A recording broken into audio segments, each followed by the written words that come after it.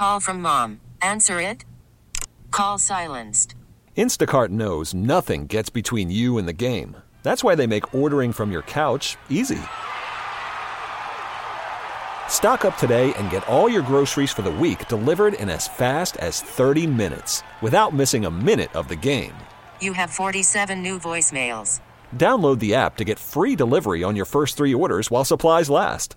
Minimum $10 per order. Additional terms apply. T-Mobile has invested billions to light up America's largest 5G network, from big cities to small towns, including right here in yours. And great coverage is just the beginning. Right now, families and small businesses can save up to 20% versus AT&T and Verizon when they switch. Visit your local T-Mobile store today.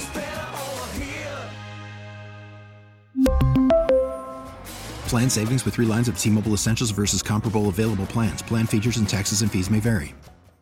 The Saturday night get-together here on CBS Sports Radio. Jody Mack coming your way live from the Rocket Mortgage Studios. Need to know what it takes for a home to fit your budget and your family? Rocket can. All right, NBA. Yes, the season ended. Congratulations to the Warriors on their championship parade. We had free agency. Most of the big guys have landed and signed elsewhere. The Summer League. But there's still a couple of big names being kicked around in potential trades, and that's one of the reasons why we're having our next guest on. He covers the Utah Jazz for the Salt Lake Tribune. Andy Larsen joins me here on CBS Sports Radio. Andy, it's like 120 degrees through most parts of this country. How hot is it in Salt Lake City right now?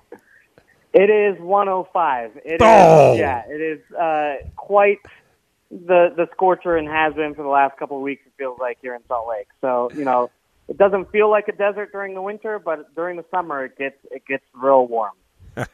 Well, stay cool, my friend. Hopefully you stay indoors, and you're indoors in air-conditioned climes to talk to us for the next 15 minutes. All right, major changes for your squad, the Utah Jazz, during this offseason. Made the playoffs again last year. Quickly eliminated, or too quickly eliminated for most people's likings, but had made it 6 years in a row. And shortly after the season ended, your head coach decided he had done enough in Salt Lake City and resigned as the coach of the Utah Jazz. Quinn Snyder walks away, but had made the Jazz a respectable Western Conference team. Why do you think he decided to walk away?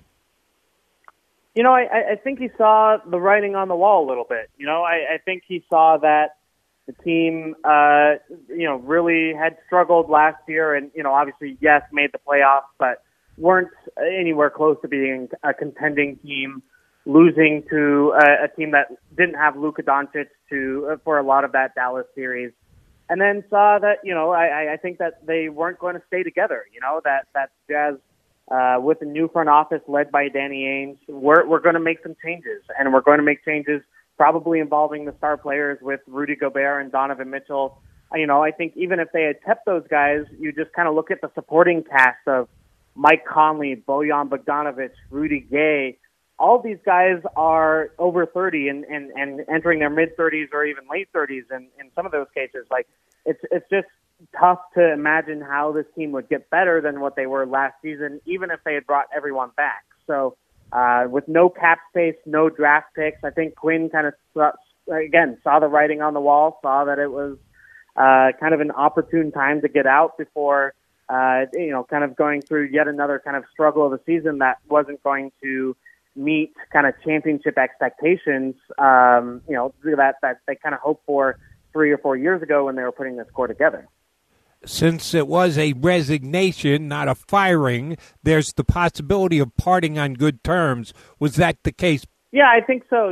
Look, they had a kind of goodbye press conference, which is not usually the case when you fire someone, right?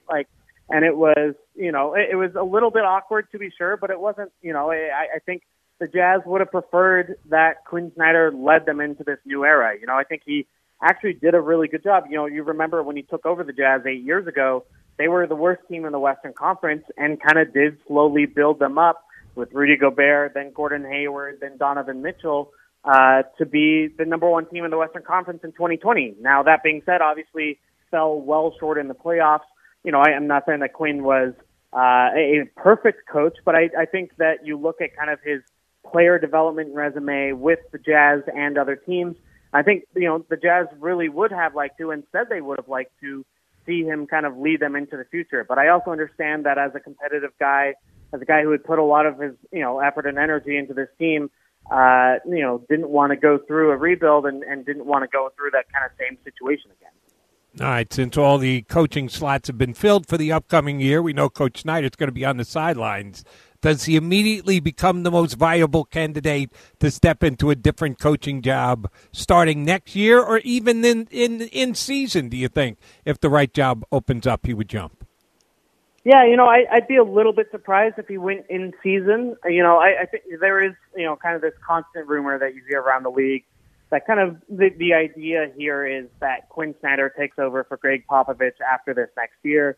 And, Greg gets one more season before he retires. And then you go into the San Antonio Spurs organization, which is where Quinn spent some time as a young coach. And then also, as a team that gives their coaches a lot of leeway and a lot of power, frankly, in terms of front office decisions, in terms of how the team runs. And obviously there's a culture there as well that I think Quinn Snyder would like to be a part of. So that's kind of maybe the most likely outcome I see. But, I think that there are other interesting options around the league that could happen in kind of next offseason.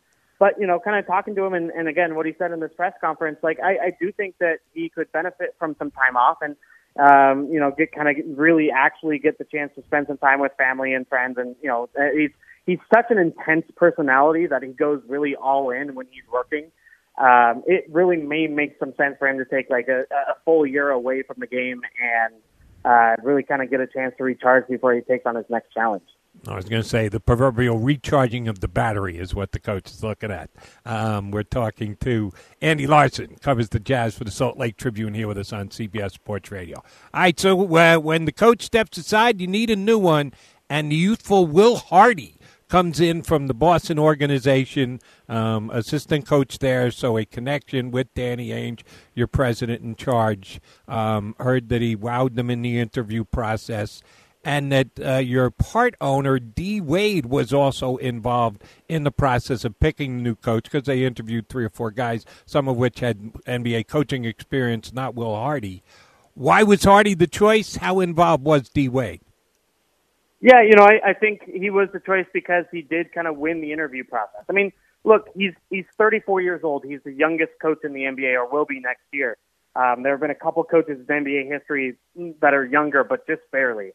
I think you look at, first of all, he does have 10 years in the Spurs organization and actually didn't overlap with Danny Ainge in the Celtics. Danny Ainge resigned from the Celtics at the beginning of June last year, and they hired Ime Udoka and kind of added to that coaching staff later on in June. So actually, as much as I'm sure Danny got kind of the feedback on what Will Hardy was like from people he knows in Boston, there wasn't really overlap between those two guys in kind of in the Celtics employment. So, I think it's kind of the Greg Popovich bring up. He coached on Team USA with the Olympic team in Tokyo, along with guys like Steve Kerr and obviously Popovich as well, Jeff Van Gundy.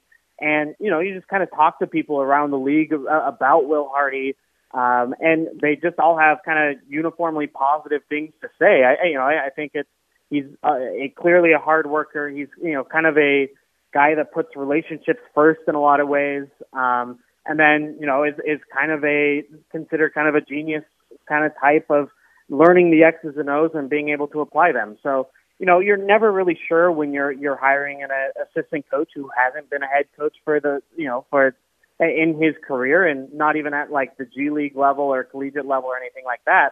So it is a gamble by the Jazz, but I think it is kind of a wise gamble there to go young. And again, looking at kind of the direction of the team is trying to start this new era, giving a young coach kind of a 5-year contract, a 5-year window to do something, to prove himself, to grow along with the team, I think does make some sense for the Jazz moving forward. All right, let's get out onto the floor with the Jazz. Yeah. Didn't know it was going to happen. Snyder retires. Probably could read the handwriting on the wall. Well, the handwriting was stamped when they traded Rudy Gobert.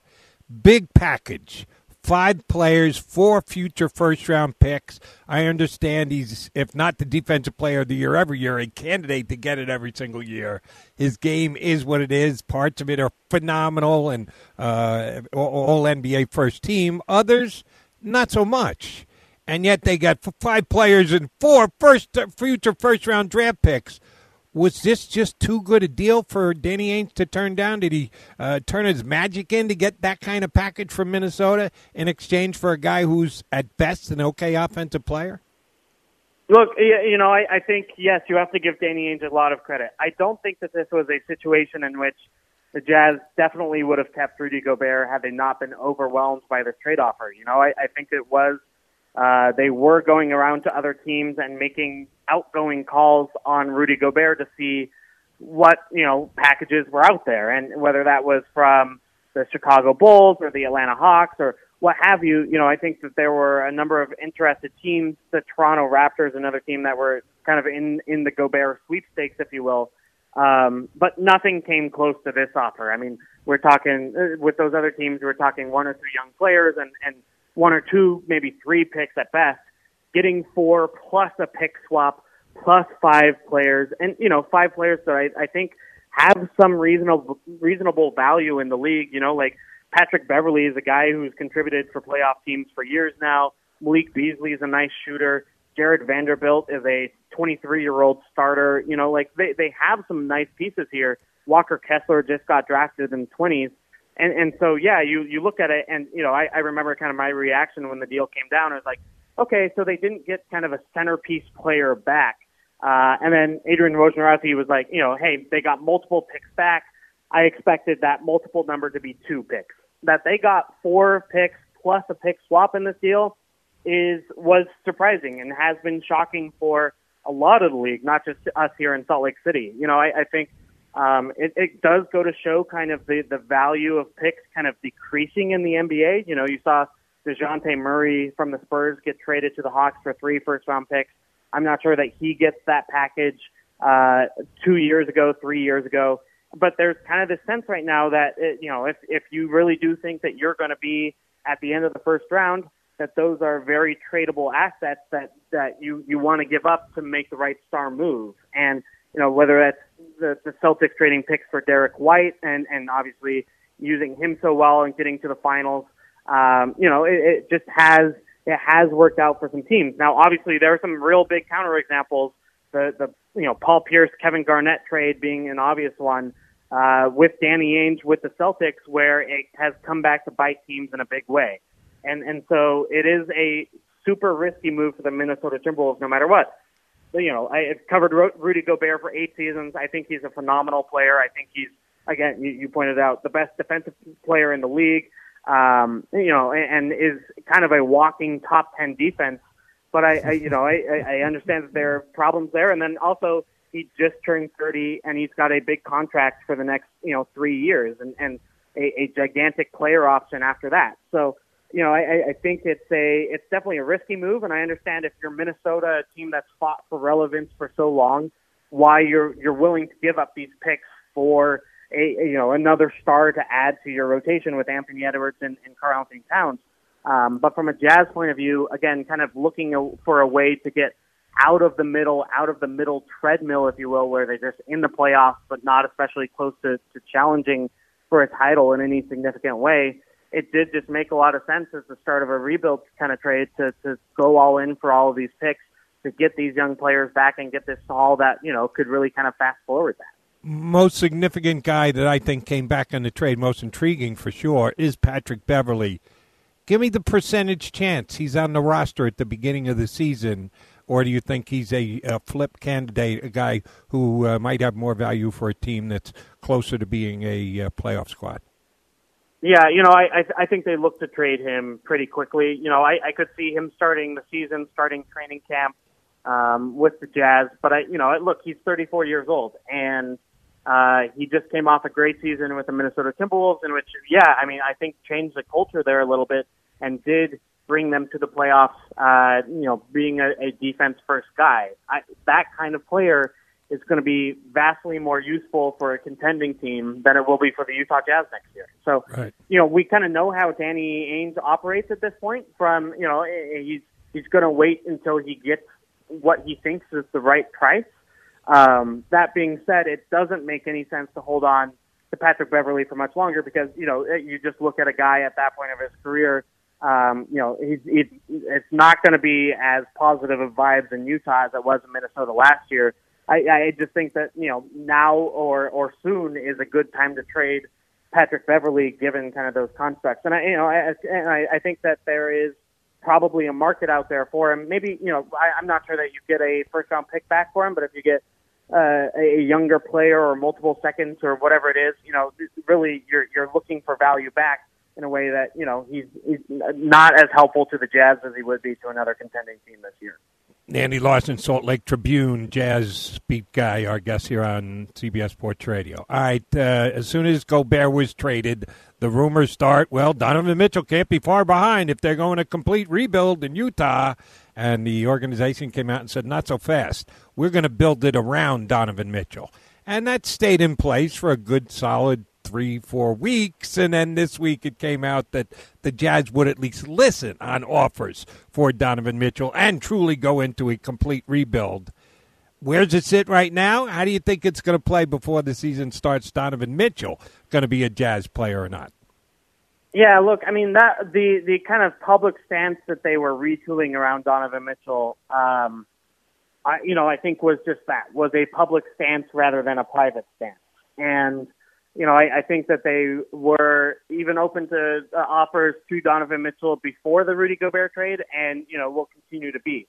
I do think that should be a high price for Donovan Mitchell, right? Like, he's 25 years old, was actually a very efficient pick-and-roll creator last year, didn't bring the defense, but has, some of the best playoff performances, whether it was in the Denver series in the bubble or, multiple 50-point games in the playoffs, and you just can't say that about a lot of 25-year-old scorers that are on the open market, right? So, I think they are looking for a return that would exceed the Rudy Gobert return. And there just aren't that many teams that can give that. Now, that being said, the obvious and logical and big market one is the New York Knicks, and that's also happens to be where Donovan Mitchell is from and played AAU ball up in New York. His former coach here in Utah, Johnny Bryant, is now Tom Thibodeau's lead assistant in New York. And obviously he's also a CAA client. And we know that the New York Knicks have a lot of CAA ties, including former CAA agent Leon Rose as their team president. So, there's obviously a lot of connections there and reasons why such a deal would work out. And I do think that the Knicks would give up, a significant number of their picks in order to make that work. And that's what negotiations have been over the last few weeks is, okay, who is it that you're going to acquire in this deal?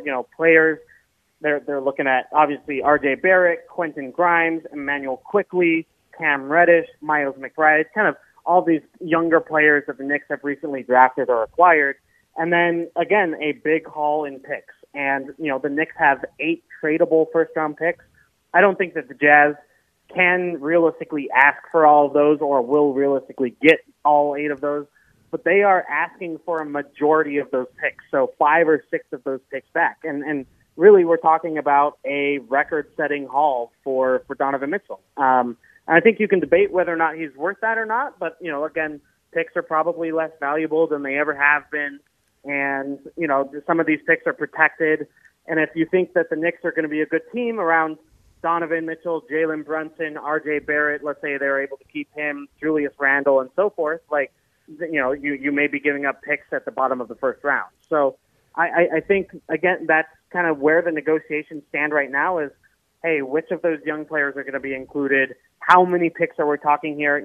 I think the Knicks would be very willing to give up some of their protected picks that they just acquired for the pick in this year's draft that they traded away. They just acquired 3 kind of end of first round picks in 2023. I think they'd be willing to trade those away. And understandably, they're more reluctant to trade away the unprotected Knicks picks that they can move in the future years, 25, 27, 29, and so on. So, I think that's where these negotiations are really happening is, okay, yeah, how many picks, what kind of protections, and which of the players, the Jazz would really like Quentin Grimes.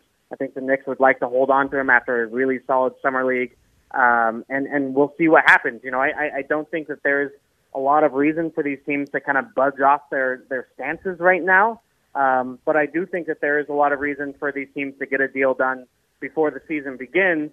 I think both right now the Jazz and the Knicks are in the middle. And again, we don't want to be in that treadmill middle of the league. The Knicks want to go up, and frankly, I think for the Jazz, it makes more sense to go down for the time being and try to start, again, a real rebuild that makes sense, given that Donovan Mitchell will probably leave at the end of his contract anyway. Trade rumors is what we all live on during the down season as NBA fans. You should have plenty to talk about and speculate there in Salt Lake City with the Mitchell situation. Great stuff, Andy. Appreciate you coming on board. You lent a lot of insight. Thanks. Try and stay cool. Stay inside. Don't go out in that 105-degree weather. Will do. Thanks, Jody. That is Andy Larsen from the Salt Lake City Tribune here with us on CBS Sports Radio. All right, I wanted to put a little NBA mix in. The Donovan Mitchell sweepstakes, certainly something we're talking about. And Utah taking a step back to take two forward. Never an easy thing to try and sell to your fan base, but that's what they're doing in Utah these days. All right, Jody Mack coming back. We get the phones reopened. Take your calls the rest of the way. Hit me up, 855-212-4227. Get with the Mac Man here on CBS Sports Radio. This episode is brought to you by Progressive Insurance. Whether you love true crime or comedy, celebrity interviews or news, you call the shots on what's in your podcast queue. And guess what? Now you can call them on your auto insurance too with the Name Your Price tool from Progressive. It works just the way it sounds. You tell Progressive how much you want to pay for car insurance, and they'll show you coverage options that fit your budget. Get your quote today at Progressive.com to join the over 28 million drivers who trust Progressive. Progressive Casualty Insurance Company and Affiliates. Price and coverage match limited by state law. Okay, picture this. It's Friday afternoon when a thought hits you. I can spend another weekend doing the same old whatever, or I can hop into my all-new Hyundai Santa Fe and hit the road. With available H-Track all-wheel drive and 3-row seating, my whole family can head deep into the wild. Conquer the weekend in the all-new Hyundai Santa Fe. Visit HyundaiUSA.com or call 562-314-4603 for more details. Hyundai, there's joy in every journey. We really need new phones. T-Mobile will cover the cost of 4 amazing new iPhone 15s, and each line is only $25 a month. New iPhone 15s? It's better over here. Only at T-Mobile, get 4 iPhone 15s on us and 4 lines for $25 per line per month with eligible trade-in when you switch. Minimum of 4 lines for $25 per line per month with autopay discount using debit or bank account. $5 more per line without autopay, plus taxes and fees. Phone fee at 24 monthly bill credits for well-qualified customers. Contact us before canceling account to continue bill credits or credit stop and balance on required finance agreement due. $35 per line connection charge applies. See T-Mobile.com.